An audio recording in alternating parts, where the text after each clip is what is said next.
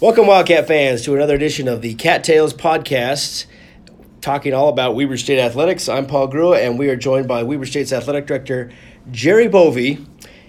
And Jerry, I guess this is a farewell of sort, as Jerry has announced that he is leaving Weber State after 10 years as the athletic director. Thanks for joining us on the podcast, me and you. Yeah, I didn't think when we did our last podcast, the next one would be just you and I talking about this place and my feelings about Weber State. And yeah, it's kind of surreal. Well, what better guest to have on since you and I started this podcast a few years ago. So today we want to talk to you, get to know more about you, maybe a little bit about your decision to leave, but mostly focusing on some of the memories, the success, the things you've learned and the ways you've grown in the last successes and failures, 10, 12 years. It's a combination of both, for Absolutely. sure. So you came here in 2007 and worked the first 2 years in the administration department on the university, and then took over in 2009 as athletic director. So at this point now in your life, why the decision now to move on?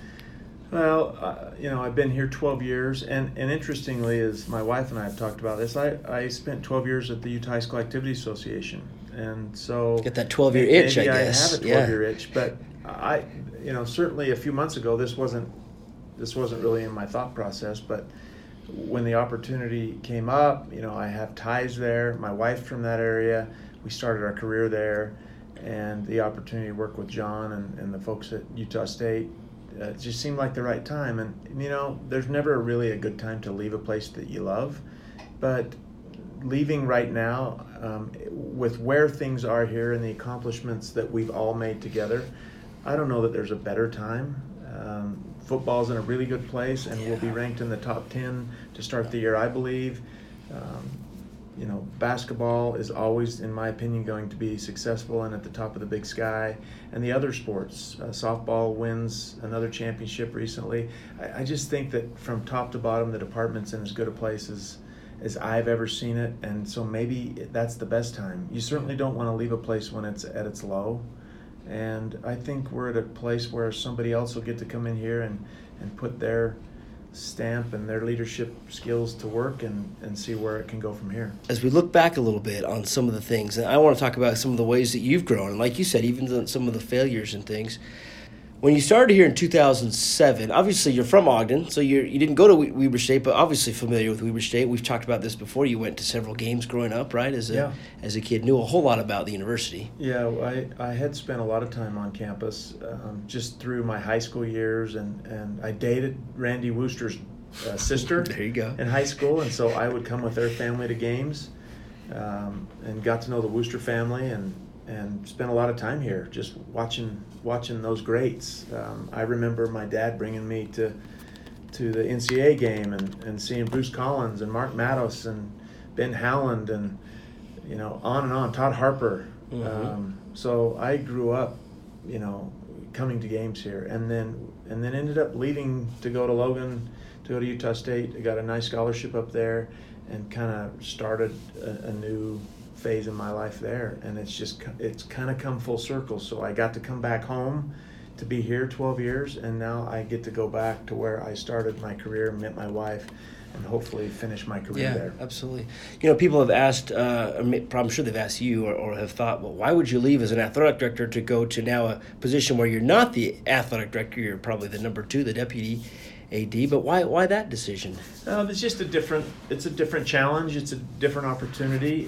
Financially, it made sense, but being able to work in an FBS school, and we'll see where things go down the road. Maybe there'll be other opportunities up there in the future. I don't really know, but it felt like the right thing to do. It'll be a lot like what I do here. It's a bigger staff and a bigger department, so really there's a lot of similarities on a daily basis to what I think I'll be able to do up there with what I've been doing here, and it gives me some new challenges and some new things to reach for. So when you came here in 2007, after leaving the high school association, as you said, for 12 years, what made you look at the opportunity to come to Weber State at that time in your life? Yeah, it's an interesting question, and we've thought about that a lot. I was set up there, I thought, to ultimately be able to be the executive director, and high school association work is a place where a lot of people go and spend 20 or 30 years. Dave Wilkie that I'd worked with there, he was there his whole career pretty Evan much. Exel, Evan Exel was there 15 years. Yeah. It's a place where you kind of go and you settle, and so it wasn't even in my mindset to leave at that time. But I've always been also engaged and with the opportunities to grow, and this was a challenge that I thought suited my skills, and it was just exciting to be able to get back into collegiate athletics. I had an affinity for that. There's something about being on a campus that you can't just describe to people. To see the students walking around here, and they've got all these dreams and aspirations of doing and being amazing people in their lives, and you kind of get a little. It's like drinking from the fountain of youth a little bit to work on a campus. So that intrigued me, and I had gotten out of that. When you're in an office and in a more corporate setting, I got to work with high school kids at state championships, but nothing like on a daily basis being around our athletes. You started actually, again, as I said, working in the administration where you oversaw several areas of the campus, but you had a certain role for sure in involving athletics, especially on the academic side and the compliance side, right? Which you had to help with. There were some challenges and some struggles at the time. Yeah, and I think it was mostly due just to the size of the department. You were here at that time. It was all hands on deck. We all had to share in the load. So when I came here working in the vice president's office, I was able to have some of those responsibilities in a support role. And they were areas that I had experience with, albeit at a different level, at the high school level. But the governance of high school compliance, if you will, on a daily basis is much more rigorous in some ways than it is in the collegiate realm, because you're dealing with 140 to 150 member schools. So I brought that experience here, and I think it was helpful to the department, and it gave me an opportunity to use my skill sets to support what was going on here, and to work with Jerry Graybill, who was the athletics director at the time, to see what I could offer to help the department grow at that point. In 2009, you become the athletic director. If you could go back and tell yourself then, what advice would you give yourself then to what you know now? In a way, I think it's good that you don't know what you don't know. If you knew what you knew, after some experience, we may make a lot of different decisions in our lives at the time. But I didn't know what I didn't know, and I think I would say, hey, be open every day to change, because it's going to come in a variety of ways, and you'll get to a place where you think everything is settled and in its proper place, and there's so many working parts in an athletics department at the Division I level, and there's so many different stakeholders that you're always it's like you're always putting out little fires in some areas, and as soon as you get all the fires snuffed out, there's usually either one smoldering somewhere that really wasn't put out, or there's a new fire that's going to start, and before you know it, it just starts to burn. So I think it would be open to change, be open to new ideas. Don't walk into a situation feeling like you've got the answers, and you've got to take some time and be a little patient with letting things settle. Yeah. How has the job changed in 10 years since you became athletic director? It's gotten more complex. The financial structure's gotten more complex at a national level, but also here, and so being able to do more with less, I think, is something that we've gotten really good at from a skill acquisition. Our staff here has learned to focus on what matters most, I think. We have this mantra here, and you've heard it before: does this help us win? Yeah.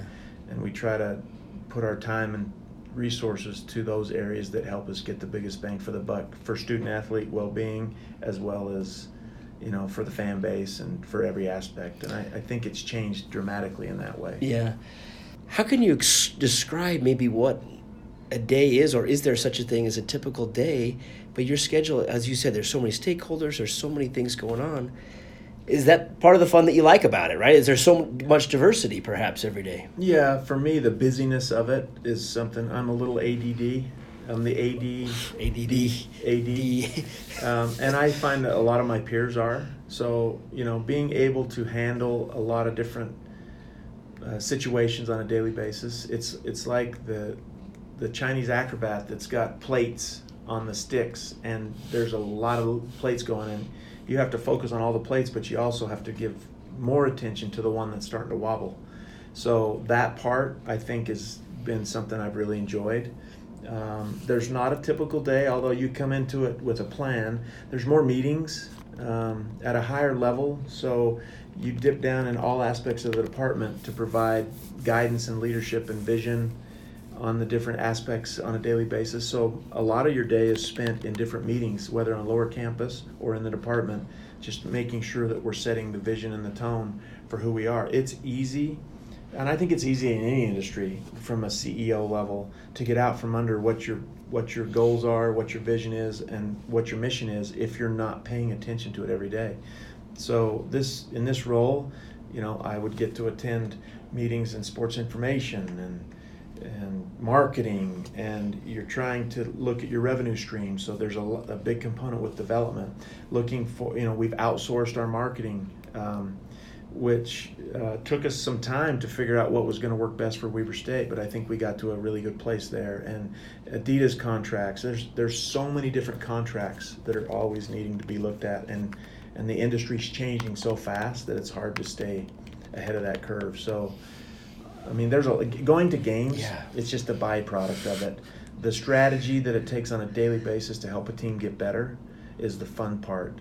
The going to the game part is really the outcropping of all of that work that happens in the off season to see how it turns out. And from a fan perspective, we just want to win and win championships, and we all want that inside here too. But it's really rewarding to see with what you had to work with, the choices you made on the student athletes you bring in here, and what can result from that. And sometimes taking second or third is very rewarding based on the fact that we had to work really hard to get to that point. So it's harder sometimes to be the best team and to end up actually winning the championship, and in a weird kind of way, there's sometimes less satisfaction than being the team that's down and has to overachieve. I look at Coach Ray's first year in his job, coming in with all new players and then winning the conference championship as maybe more rewarding for him than coming in with all returners and dealing with the pressure of having to achieve what you're expected to achieve. So. Sure.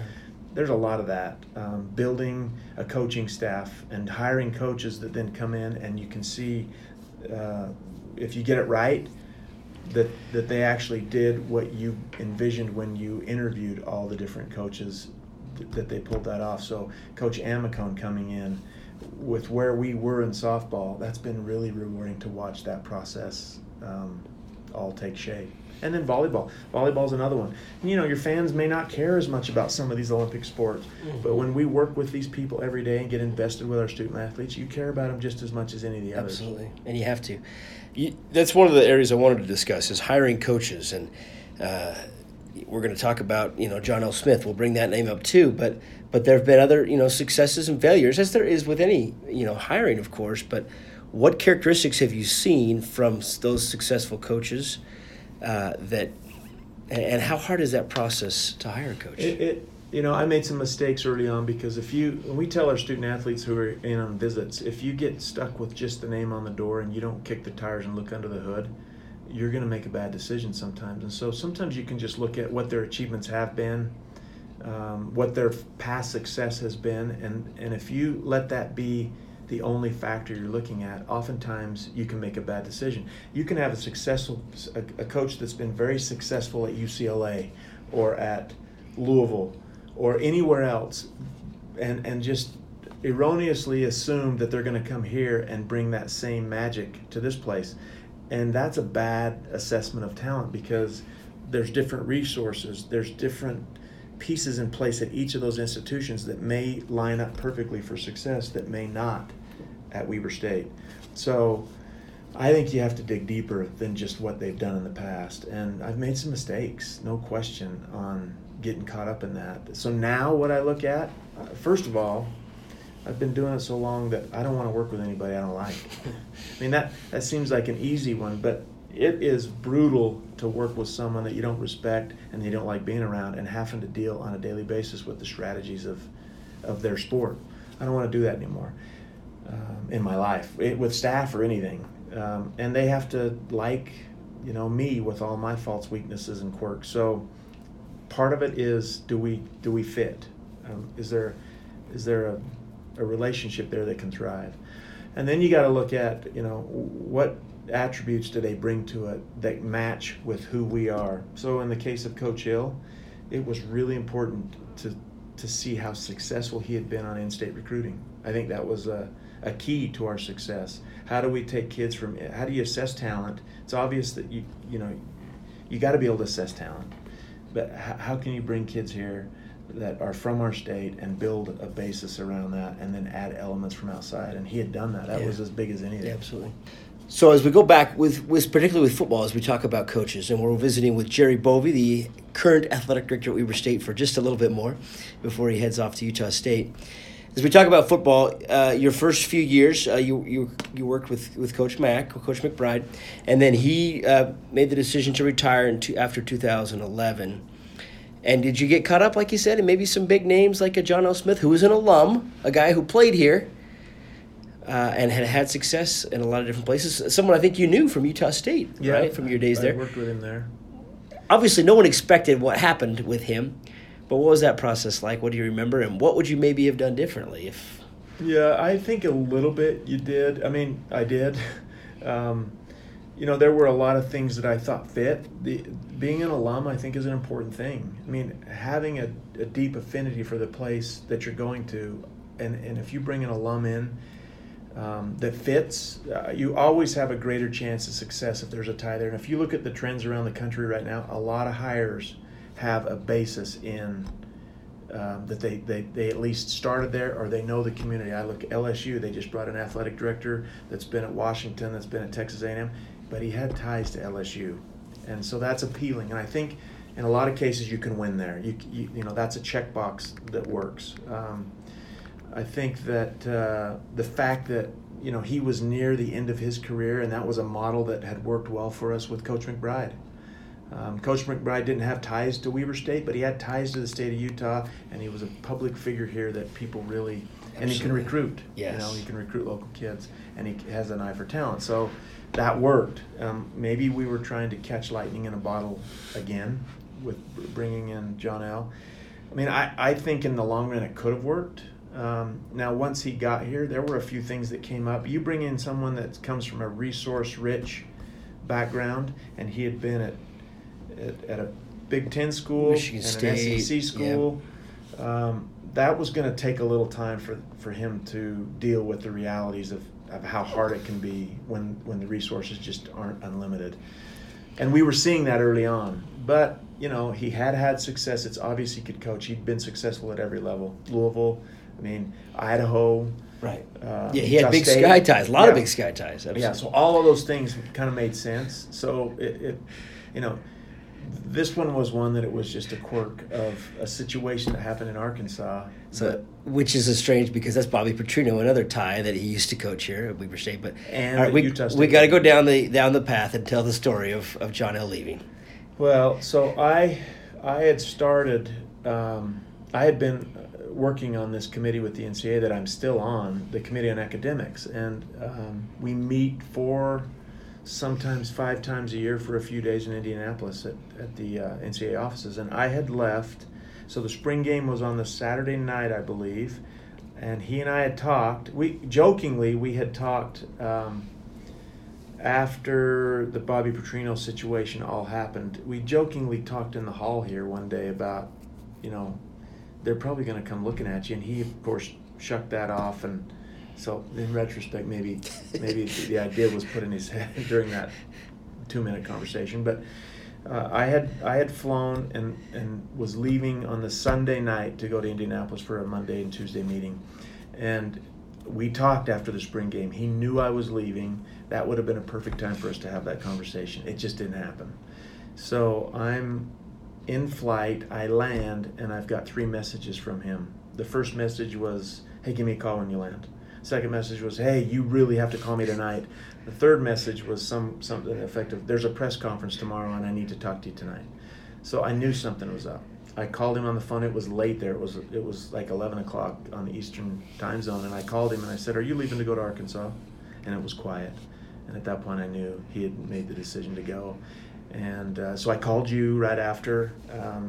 Late that Sunday night. Late Sunday night, and said, "Hey, tomorrow could be a crazy day in the office, and I'm here, and I'll have to figure out a way to get home." But I sent a tweet out, just a cryptic tweet that you and I joked about. That what are you thinking? And people thought Randy Ray was leaving. Right. And then later on that day.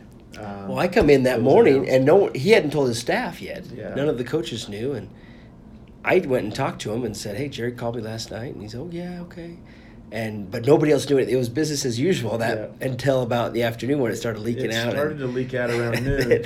Interestingly, I was sitting next to the now commissioner of the SEC, and we've become friends. And I came to the meeting a little late that morning because I'd been on the phone trying to work out details. And I sat down and I said, "Well, I know who your next coach at Arkansas is." He was the associate commissioner of the SEC at the time, and he said, "No, you don't. Nobody does." And I said, "Yeah, it's John L. Smith." He called Jeff Long, who's the AD at Arkansas, and said, I know who your new football coach is." Of course, Jeff said, "Nobody does. This is the best kept secret." He goes, "It's John L. Smith from Weber State." Jeff Long at that point said, "How do you know that?" And he said, "I'm sitting next to the athletics director at Weber State in a meeting at the NCAA, and you haven't called him yet." So we had a conversation later. They were kind enough to wait an extra day to have a press conference, although you were here and he caught a plane out the back door. Yeah, he snuck out the back door. We had it leaked out through the AP or someone in Arkansas early afternoon, and so obviously we got lots of calls, but he didn't want to talk about it because he was going to do a press conference the next day. Roy Burton at the time was a Standard Examiner beat writer, came up. Marty Renshofer from several others came up and tried to talk to him, which I don't blame him. They were waiting, but he didn't want to. Yeah, so they're in the hallway. He didn't want to talk. I went down and told him. He said, I'm not going to talk to them, and so he. And I came back out. Back door, right? I came back out to the foyer in the hall and said, "I don't think he's going to talk to you, but you can wait if you want." They thinking that they'll just wait till he leaves, and they didn't realize that there's a back door and he snuck out. So we affectionately call the back door the John L. Smith exit. And in the new building, there's a back door now Perfect. If he had any money, we'd probably get him to sponsor the John L. Smith stairway. But then he drove out to the airport and flew out that afternoon, and then it was announced the next day. So and for pretty wild day. And you came home, I think, that night. Yeah, I got home late that night. I think. Or that afternoon, maybe. I think I came to the office, and that was a difficult flight home. I went through. Am I going to get fired? This is a debacle. It's going to set the football program back. Now what do you do? The last coach that he had hired had just moved his family into town that week, so you've got all these assistants with a year contract, which we really couldn't afford. And it's late April. It's hard to get a head coach. Recruiting is pretty much done. It's not the time to hire a head coach, so we made the best of it as best we could and had a difficult couple of years. But I look back on that and you grow from it. I mean, the one thing, in that flight home, that was as long a flight home from Indianapolis as I've ever had. And I went through all the emotions of, am I cut out for this? Is this, this is a huge error. Maybe I won't make it through this. And in the end, we took the approach that, we're going to own it. We're going to make the best of it, and we're going to get publicity for Weber State nationwide for a couple of days. And bad publicity is still publicity. And so the way we handle this and our tone is going to make a difference. And, Dan Patrick lit John L. up the next day, and Weber State came out looking, I think, better than we could have had we taken an approach that, poor Weber State, poor us. We're just the little FCS school that is again taken advantage of by the SEC. There were a lot of things we discussed, but in the end, we took it head on.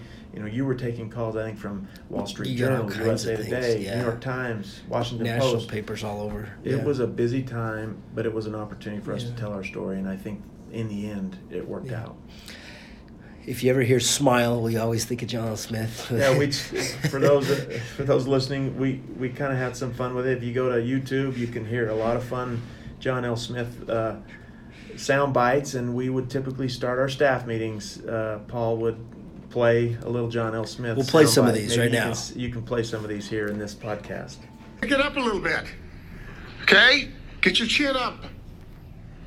Smile. Smile. Okay? Dang, you guys, all right? If not, I'm not talking. Let's get rolling. Okay. I always have that memory of John L. for sure. You make the decision, as you said, with the situation there to hire Jody Sears, who, as everyone has always talked about, a great guy, really a great guy to work with. But as you said, had a couple of difficult seasons. I look back on that, and Jody is as fine a man in this business as anyone I've ever worked with. And that was difficult because I wanted it to work. We had a difficult first season, and I think it really bows to the character of him that he got a second season after going 2-9. He's just such a good person that we all wanted that to work, and he was in a difficult situation, and I was really happy for him after he left here. That was a hard day too. Anytime that somebody's losing their job and their livelihood of their family, you feel responsible in a role of an athletics director for everybody's family. You've had to do that a couple times. How hard is that? It's hard because if you pride yourself on being honest and you try to be as good as you can be, when you have to deliver bad news like that, it's very difficult. And there's some anger that comes into play, and bitterness, and I always tried to be as dignified as I could be for them. But in the end, it's a hard thing. I don't know that I'll ever have to face that. It's in our business, it's a possibility every day that you think about it. And Jody handled that with class, and I was really excited for him when he ended up going to Sac State, and then in a quirk of fate having the same opportunity there. I found myself really cheering for him, other than when we played them, that it would work for him. So over the years, that's been the hardest part about this job, for sure. Jay Hill comes along, a guy that people had maybe heard about a little bit as a longtime assistant at Utah, but probably not super well known. In fact, I remember being in your office when you mentioned that Jay Hill's name is up there on the list. So how much did you know about him, and what was the process like in hiring him? I think sometimes you have to have a little luck. I hear athletic directors talk about having the short list on their desk, and I do think that it's important that you have an idea of some people that are out there. But the timing of hires is so unique that you can have as good a list as you want, and the reality of it is until that moment happens, your list is just a guidepost. So I had a list like anybody else, but I hold no illusions that you're going to end up hiring the first person on your list. Yeah, and I'll say also that just being around you, anytime there's a coaching change for whatever reason, within hours your email gets hit, right? Hundreds sometimes of people saying, I'll like the job, I want the job, So either by candidates or for someone else, really famous people that they have called for them. And I've always taken the approach to just kind of go underground and deal with the information that I'm interested in. You can get distracted very easily in those situations and end up spending a lot of unnecessary time running leads out that just don't matter to the university. So right, wrong, or indifferent, my style's always been I'll deal with the ones I'm interested in. You take it all in and you kind of develop a booklet of these are all the people that are interested, these are all the people that we're interested in, and then we triangulate. I just would rather spend the time making calls that are productive toward what we're looking at. And Jay, interestingly enough, he and I just connected on a few different conversations. He had an interest, but from a coach standpoint, you want to be careful that you don't show so much of an interest if you don't get the job, or it's not something that the institution really wants to go down that path with you. You got to keep things going at the place where you are employed. And sometimes we can make mistakes that we're so into getting a job that it hurts us where we are. It's a delicate balance. So Jay was very careful to ensure that he was still solid at Utah, but he was interested. And we talked a few different times about strategy, and then I started to do my background on him, and everywhere I went, it was hands down. In fact, I've shared this. Gary Anderson, I called him at Wisconsin, and his words were, if you don't hire Jay Hill, you're an idiot. now I get to go work with Jerry. Yeah, exactly.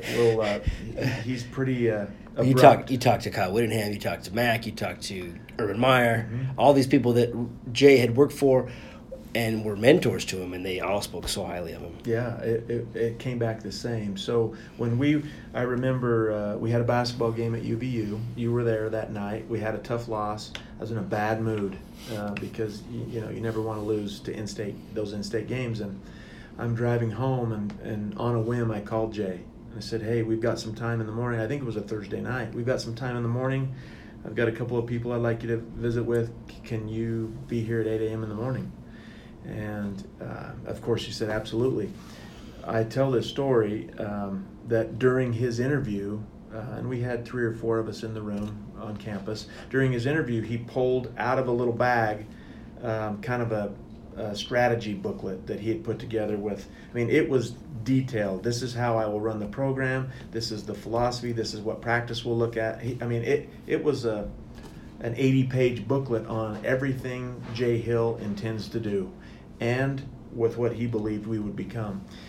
And it was impressive. It had the logos all right. It was a sharp booklet, and a little receipt falls out of the bag, which I picked up. I think I still have it somewhere. And it was like 1 a.m. from Kinko's when he went to copy that the night before. So he worked from the time we talked around 10 p.m. all night long to get ready, and he was sharp in his interview. We went on a tour, and he'll even say he was blown away by what we had here, and then it just went from there. It was the right fit. But interesting people I got to talk to along the way in searches, especially that search. We went through 4 football coaches in a 2-year about period. 5. Yeah, well, yeah. So I got to talk to a lot of interesting, some famous coaches and people along the way that were all pushing their candidate. Jay, the first year was still a struggle record-wise. They were 2-10, but we could tell that things were I guess going in the right direction. But as you look back on these last 5 years that he's done now, and the success that has happened with back-to-back titles and 3 straight playoffs and ranking 3rd in the country, so many things. How does that feel? It's unbelievable to think about where we were to where we are now. Yeah, it's special, and that's probably the thing. I've been asked, what are you most proud of? I'm proud of a lot of things that we've done here, facilities that we've built, but that's certainly one of the things that I'll never forget and I'll always cherish because of where we were. Coach McBride had the program moving in the right direction. We had some playoff appearances, but we weren't able to crack the wins in those playoff opportunities. And to see where he came, and that's one of the things as an administrator, you do get ownership in that. You do go to practice. You are involved in your part of it, and it's mostly in a support role, a resource role, and you have to decide how much do you give and take on what they want. A coach, I always say, they fly at 10,000 feet and they clip the treetops. So on a daily basis, they're coming in saying, I need this or I need that. It's like watching a golfer try to fix their golf game with all these contraptions hanging around in, different clubs and whatever to get your head right. A coach can kind of be that way with all these expensive tools of the trade. And so your job is to kind of help them get what they need, keep them rolling in the right direction. And so I'll never forget some of those key wins along his path as a head coach where you're standing on the sideline at the end and Robert Casey's caught a few of those pictures that I'll always keep, because to see the joy on his face and to see my happiness and kind of give him a little hug after some of those big wins at Southern Utah. One of the biggest ever was being down. We're down 23 with 8 minutes to play and coming back to win that game against your rival. Down 22, one by one, but 23 points straight. Yeah, amazing. That was as a magical night as I've ever been a part of, and so that trip home, those trip homes are fun. The trip homes from Colorado State, after being in my first year, after being down 2 with 30 seconds left on the 3-yard line, getting ready to kick a field goal and then fumbling it. That's the longest trip home, because it's what could have been and what would that have win done for the program. So you have those highs and lows that are great. We've mentioned the Big Sky tournament in your first year as well in 2010, when up by 20 at halftime and lose the game to Montana. Yeah, I had the blessing of being the athletic director and on a really good season. We won the regular season. We were assured of going to the to the NIT, and we're up 20 at halftime. At home. At home. And you kind of start to book the flight in a way, and I learned you never book the flight until the final second ticks off the clock. But I get home that night to a son now that's on a mission, but he was 8 years old thinking his dad had the coolest job. He's crying and saying, this job stinks. This is terrible, because there's so many highs and so many lows. And you got to kind of balance those all out. So been a part of a lot of highs and lows. And then you have to deal with coaches through all that too. And yeah, you have to kind of set your emotions. You don't get really your time to mourn. You do it in your private places, but then you've got to be, I got to find where Coach Ray is. I mean, we talk about at that time, he went off the grid for a couple of days. And, unfortunately in our community that's used to winning basketball games, he gets a few for sale signs posted on his lawn the next morning, and they're human. Those things hurt, and so we had to get him back because we had a NIT bid that still is good for the. I think we went to Cincinnati that year, and we're on the bus on the way to the game that night in Cincinnati in the NIT, and I get a call from an athletic director that wants to hire him. So it never ends. There's always something you're churning to get done to help the institution where you work. You mentioned a few games. There's been hundreds, so it's almost impossible to answer this. But are there some are there other games or memories that really you'll take with you that stand out to you? Yeah, those wins at Southern Utah for sure. The one that we didn't get, I just so much wanted to see a football win over an FBS school. And it'll happen. It'll happen here. I know it will happen. It could happen this year, actually.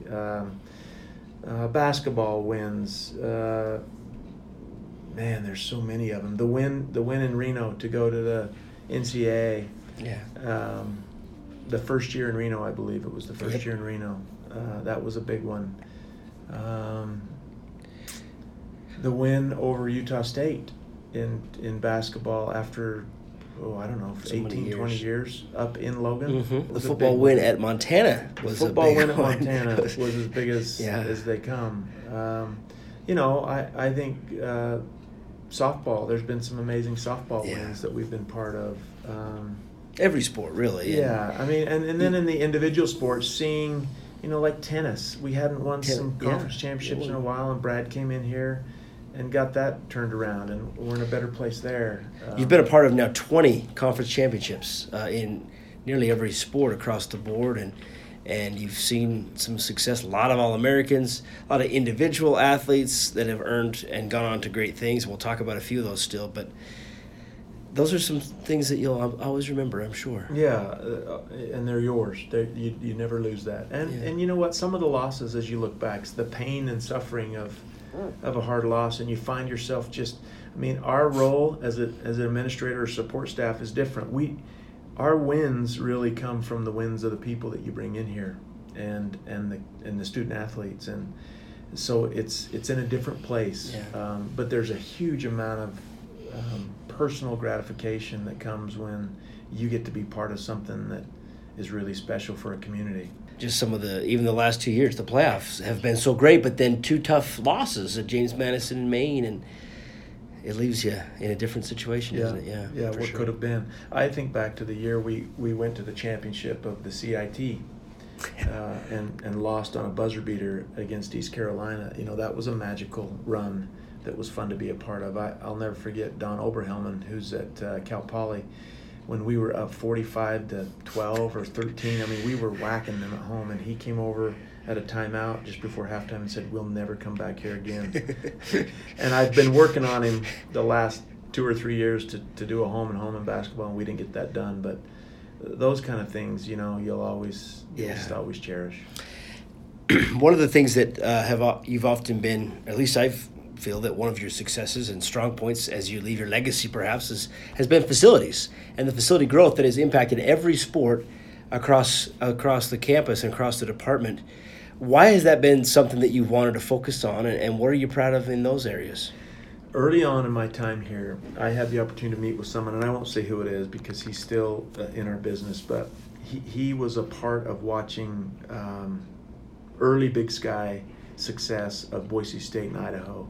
And his words just rang true to me that that if you're going to move the program forward, you need to do it by creating the infrastructure that can sustain success. And he used those two. And I'm not putting anybody down of their decisions, but as you look at what Boise State did when they made the move to FBS, they built facilities up. They really were facility heavy and tried to build those facilities. Others that maybe make the move may take the approach, and I won't say any individual institutions because I respect them, but some take the move, the mindset of if you build it, they will come. So let's just get in it, and then hopefully your revenue streams grow to the point where you can provide all the infrastructure.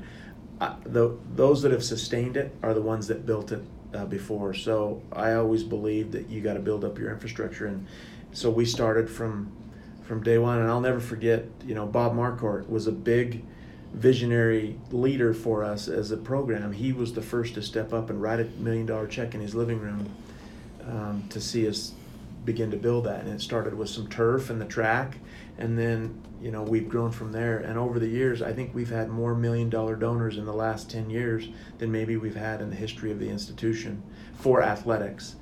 And we're proud of that, and that's a team effort. It's the administration buying in, it's all of our staff, our development team, but it's our coaches that succeed and give these donors a reason to invest. And every sport has had some addition or some improvement to their facilities, from tennis to golf, a golf indoor facility. Football's had a lot. Basketball, we've done things at the D. The Marquardt Fieldhouse with all of that's benefited all of our sports. Just all of these, the academic stadium building house was big. Yeah. We were doing this in a back room in a closet, and that investment showed academics was important, and it helps in your recruiting. So lots of different things that we've done over the years that all make a difference, and they're still going. And you're to be commended for that, and the new football building coming up, opening this fall. You've had the privilege to go to a lot of places, travel to a lot of different states and games, and even some different countries around Weber State. And I've had the privilege to be on several of those, but you've had some fun road trips, a lot of different places that you've been able to go and see some different things and see games in different places. What are some of the craziest ones and memorable ones? Places like the Bahamas and St. Thomas kind of speak for themselves. Don't want to spend too much time on that. It almost makes you feel guilty that you get to go to that and call it work. But we went to Grand Forks, North Dakota several times too. We've been to Grand Forks. In the cold and Missoula. And you know what? Those games are fun. And those are fun. I won't get into the weeds on this one, but meeting some of the more intoxicated fan bases around the country, and how fun that is to be on the sideline or at courtside and hear their passion for their team. Those are things you never forget. I'll never forget going to Texas Tech and meeting a guy on the first row behind our bench that Tom Shurtleff said, "Do not engage with this guy," and that's like an invitation to engage and to hear their passion, and they don't stop cheering for their team in very interesting ways with very colorful language. But Boston College was an amazing trip. Boston College and Texas Tech were the first two FBS games that I was able to. Your first season? Yeah. In the first season we didn't have games that year, and we had to go find those. Cal Poly is as beautiful as a place as you'll find to play a football game and to visit. Pismo Beach, they live right on the beach there in Pismo Beach. We've been able to go to Fort Myers and play teams there. It's even taking the football team to Washington, D.C. for the playoff game was a neat experience for them to see that. That was as big a trip. To see a lot of young men that had never set foot in our nation's capital, and to take them to the Washington Monument and the Lincoln Memorial, and to see them even, some of our black student athletes sit on the steps of the Lincoln Memorial on the spot where Martin Luther King gave his amazing speech that was priceless. To see them go to the wall, the Vietnam Memorial. We took an extra day there, which some coaches that would have been a little more myopic would have said, this doesn't help us win. But Coach Hill had a bigger vision, and I think those things do help you win in the long run with the culture of your program. So that was a priceless opportunity. There's so many from coast to coast that you've been able to go to, and Texas, to the hurricanes that we went through in Boston, and a hurricane in Louisiana with McNeese State. And just getting there, picking up Coach Graybill at in 1 Beaumont, in the Texas, in the and pouring the rain. car. Those are fun great memories. The horse, you and I standing next to their horse, McNeese State, in the end zone, and it decided to drop shop there after asking one of the attendants, "Does this thing ever defecate on your field?" And of course he laughed, said never, and it did right in front of us. Those are just fun experiences. Some we can talk about, and some, as you know, we just can't talk about. Yeah. But I also think of spending a week with softball at the University of Washington, one of the storied programs in the country for softball, and having rainouts and being stuck there for 6 days. I had read Boys in the Boat, and so I was able to go down to the old boathouse where Pocock and the boys worked out, and just to see that history and to see these beautiful campuses around the country has been priceless. They are, and these are trips that really you're there for the athletes and there for the games. You've gone with cross country to the NCAA championships in Louisville, I believe. Amazing opportunity to see the NCAA cross country with we finished in the top 20 for the first time ever, and to be part of that, that was as rewarding for me as anything else that we've done here. We've talked about several of them, but any other accomplishments that you're really proud of that you'll think will leave a lasting legacy here at Weber State? I think probably doesn't get as much discussion, but to watch the lives of the student athletes, I think more than all of this stuff we've talked about, for me personally, the fuel that continues to motor the engine, if you will, is to see these athletes come in on the recruiting visit, to be part of that, and then to see them come in as freshmen, not knowing, where do I go? Where do I go get my books? How does this work? And then a change starts to happen after that sophomore year. They start reading the USA Today. They start thinking about politics. They start thinking about the world around them and how they can make a difference rather than what can you do for me. And to see them become adults and then leave here, and after a couple of years on a football sideline, have a couple of your former athletes come back and give you a hug and say, hey, thanks for the efforts you made and that our people made to help my experience be all that could be. The faculty here at Weber State are outstanding. They are engaged in the lives of all the students because they care about it. And to see that connection, when I do exit interviews, that's a big part of what they love about their experience here, is that everybody at Weber State was engaged in helping them become an adult, ready to go out into society and make a difference. I think for me, that's as rewarding as anything we get to do. And that's really the point of all this in the end. You've developed great relationships with those athletes, and you've had, obviously, things you can't share with us, but you've had times where they've come in with some very difficult things that they're facing or that have happened to them or that perhaps they've done, and you've been able to mold that relationship. Yeah, I think that's probably the biggest difficulty for your fan base, is because we get so caught up in, what makes you a fan is following the X's and O's of the team. The wins and losses. But these are real people, and they get depressed. They get suicidal. Their parents die while they're here, and we have to help them pick up the pieces. And their real world affects them just like anybody else. They make mistakes. They make poor decisions. They get into trouble. They get intoxicated and they do dumb things, or they commit a crime, and the world would say throw them out. They're next up. Well, part of our responsibility is to help them, and sometimes it is to let them go that helps them. Other times it's we're going to get you on a plan and to watch them succeed. They take substances into their body that hurt them, and we fight for them where they need to be fought for, and we punish them when they need to be punished. And so in that case, it's like being a parent of 350 student athletes, and that's a fun thing. And then the staff, we get to work with non-coaches that tend to be a little bit more stable in the long run. I mean, you've been here how long? 15 years already. And then as a student. And a student before and that. You grow up. I remember talking to you once about the fact that you'd never been outside of I haven't lived necessarily. I mean, I've traveled, but I haven't lived outside of a small area. Yeah. But you've seen the world from this job. Mm-hmm. You've seen places you never dreamed you'd Absolutely. see, and experienced things, in big time facilities that have been fun. And that's rewarding. It is, and you've done a great job of creating a culture here, of sharing your vision. What have you learned about leadership? You've worked for three different presidents, in Ann Milner and Chuck White and Brad Mortensen, all great leaders. You've worked for Dr. Norm Tarbox for the whole time as a great leader. What have you learned yourself, though, in leading people in the quality of leadership? I think more than anything is to develop compassion. We have a job to do, and the people that work with us and for us have to perform. And sometimes that means that they have to go other places. While that's very hard, there's a way to do that can be compassionate. To me, it's we hear the term servant leader all the time, and I think sometimes that can be a self-aggrandizing term. I'd like to be called a servant leader, whatever.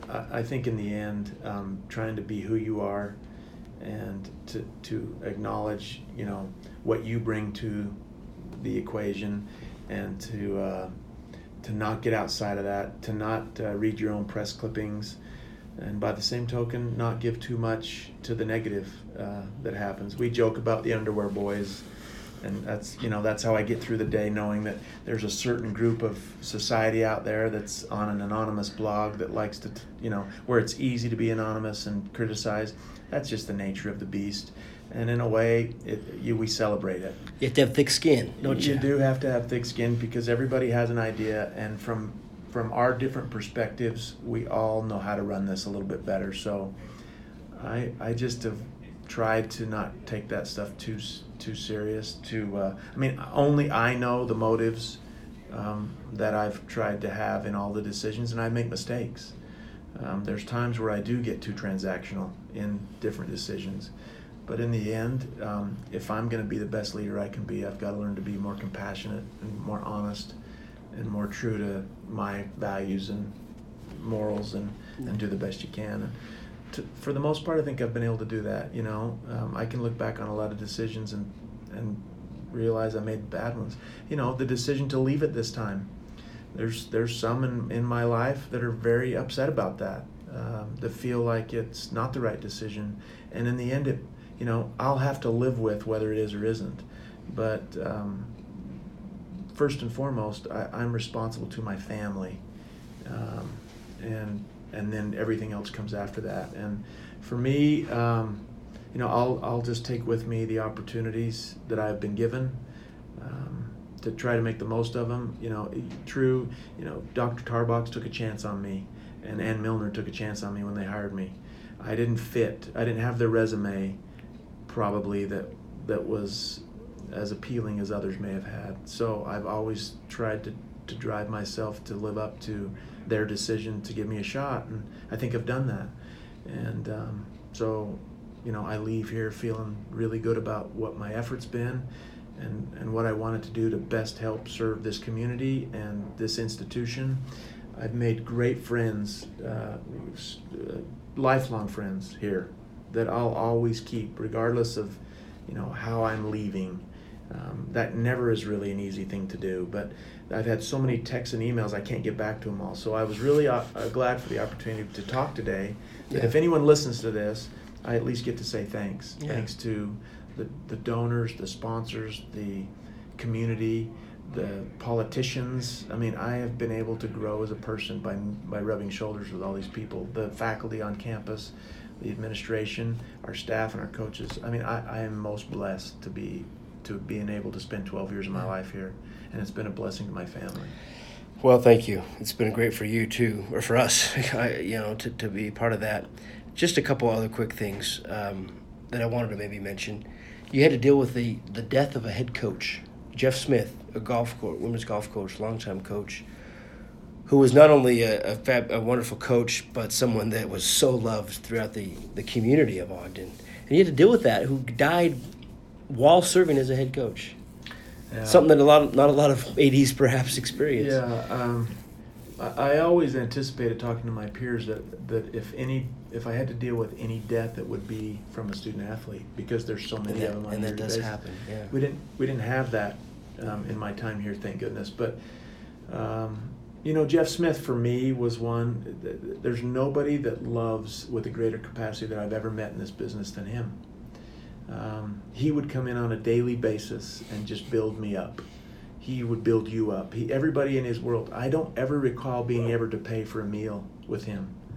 He'd be too fast. He wouldn't let you. He would go behind the scenes and pay for it, knowing that, okay, he's going to try to pay today. So he'd always be one ahead of you. I don't think I ever did, not because I didn't want to, just because he didn't allow it. And he's not the highest paid coach in our he's not the highest paid staff member. In fact, it's really highway robbery that some of the coaches get paid what they get and they still stay, but they have to find resources elsewhere. Jeff Smith lived a simple life, but he built everybody he was ever around and made them feel bigger than they really were. And I'll always be grateful for being able to spend time with him. I didn't know at the time that maybe I was one of the only ones that knew he was sick. Yeah. He came and talked to me early on and said, I'm going to deal with this. I would prefer that you don't tell anyone. And I'm not always the best at keeping secrets, but for some reason I kept his confidence. To the point where I had to ask him at some point, you have to tell your family members or I'm going to. And I think late in the game he did. But nobody but Jeff knew how bad it was. I mean, he was in our office on the Friday before he died, and still in pain and struggling and fearful, and still building everybody up else around him. So when I got the call from his brother that he had passed away, I think that's the only time I've cried here. It was a huge loss to the Weber State family, but it was a huge loss to the world and the Ogden community, and that was a hard week. Yeah, for sure. Real quick, before we let you say a final goodbye to our fans, how have you changed now as you look back in the 10 years as athletic director? What skills are you grateful for? What have you learned, and how much do you think you've changed? Well, I've benefited more from being here than I think the university has, or the Ogden community. There's no question about that. You can't take yourself too seriously, and I think for me, the skills of just being genuine, trying to be genuine, has gotten better as I've worked with people. It's easy to tell our story. This is a special place. And so, I talk about it, and people would say, they'll listen to this and go, why are you leaving? If it's such a special place, why are you leaving? Sometimes I think we just need to be challenged. My family needs a challenge. We're comfortable. We're comfortable where we live, in our little neighborhood. We're comfortable in our church. And I think discomfort is where you grow the most. And so, I'm leaving a really good place for a place that I think is a really good place. There's more than one really good place in the world. And I'm excited to go back to a place that I started and probably stop my career there. So there's no question I'm excited about the opportunity, but I leave this place with nothing but fond affinity. I mean, I told Coach Hill, when you make it to Frisco, I'm going to buy my own plane ticket and incognito figure out a way to get there, because I just want to be part of it with you and with what it would mean to this institution and this community. So I think more than anything, skills of just trying to help other people around you get better has made me better. Yeah. And I don't know if I've really grown into a more skillful leader over the years, just trying to be me and not complicate it. Well, speaking on behalf of the fans and behalf of coaches, athletes, and staff and the fans that you've impacted, and there's been so many, we appreciate you so much. You and I started this podcast, like we said, about 4 or 5 years ago. You kind of wanted an opportunity to kind of share your message and to tell stories and to tell our story, and that's what we've done. And we will continue this here at Weber State. Not exactly sure in what form, but we'll continue certainly telling these wonderful stories of people that we have here. But I'm going to give you the final word here. We haven't made you cry yet. Maybe we'll see if we do that. But as you have the opportunity now to say farewell, you already said some things, of course, but I'll give you the final word as you think of the number of people that have impacted you and affected you and that you've touched and reached their lives. And we haven't even talked about some of the numerous student athletes, including Damien and Sarah Collister and so many that we haven't even talked about. But anyway, as you look back, think of the people that you've impacted and the memories you've had here, and I'll give you the final word for a farewell to our fans. Well, I just would say thanks. This community took a chance on a kid that grew up here, went to Ben Lomond High School, and I hope I've made everyone proud to be associated with Weber State. I'm excited about the future here. I'm going to cheer for Weber State the rest of my life, other than one time a year whenever the team where I work is playing. And but I was that way with my alma mater. When I came here, people said, "Is it hard to play Utah State?" I said, "No, I want to beat them really bad," and that's just part of being in competition. But outside of that, I'm gonna always cheer for Weber State, and I'm always gonna look, at what you're doing and what all the others are doing. I have always looked at if I make a hire as an athletics director, as a leader, and that hire goes on to do amazing things that we can be proud of, I see that as a reflection on, Weber State making good choices. We're all proud of Damien. We're all proud of Amber Henry. We're all proud of all of our student athletes that go on to do amazing things in their career athletically or in life as doctors or whatever. Todd Harper's a doctor. We should be proud of that and celebrate that. So I feel the pressure to go on now with the rest of my career and do amazing things to reflect that this was a good decision that Ann Milner and Norm Tarbox made. And I feel that pressure, and I want to be better to show that, Weber State's a really a leader to me in FCS in that level. In the NCAA, we're well thought of. We're from the NCAA level. They think highly of us because we do it right here. So I just am appreciative for the opportunity. I can't say thank you enough to the people that have reached out to me. There's been so many texts and emails and phone calls, and to me, this is a way for me, hopefully, to let everyone know how appreciative I am of the support I've been given, and I want to continue to do amazing things to prove that this was a good decision.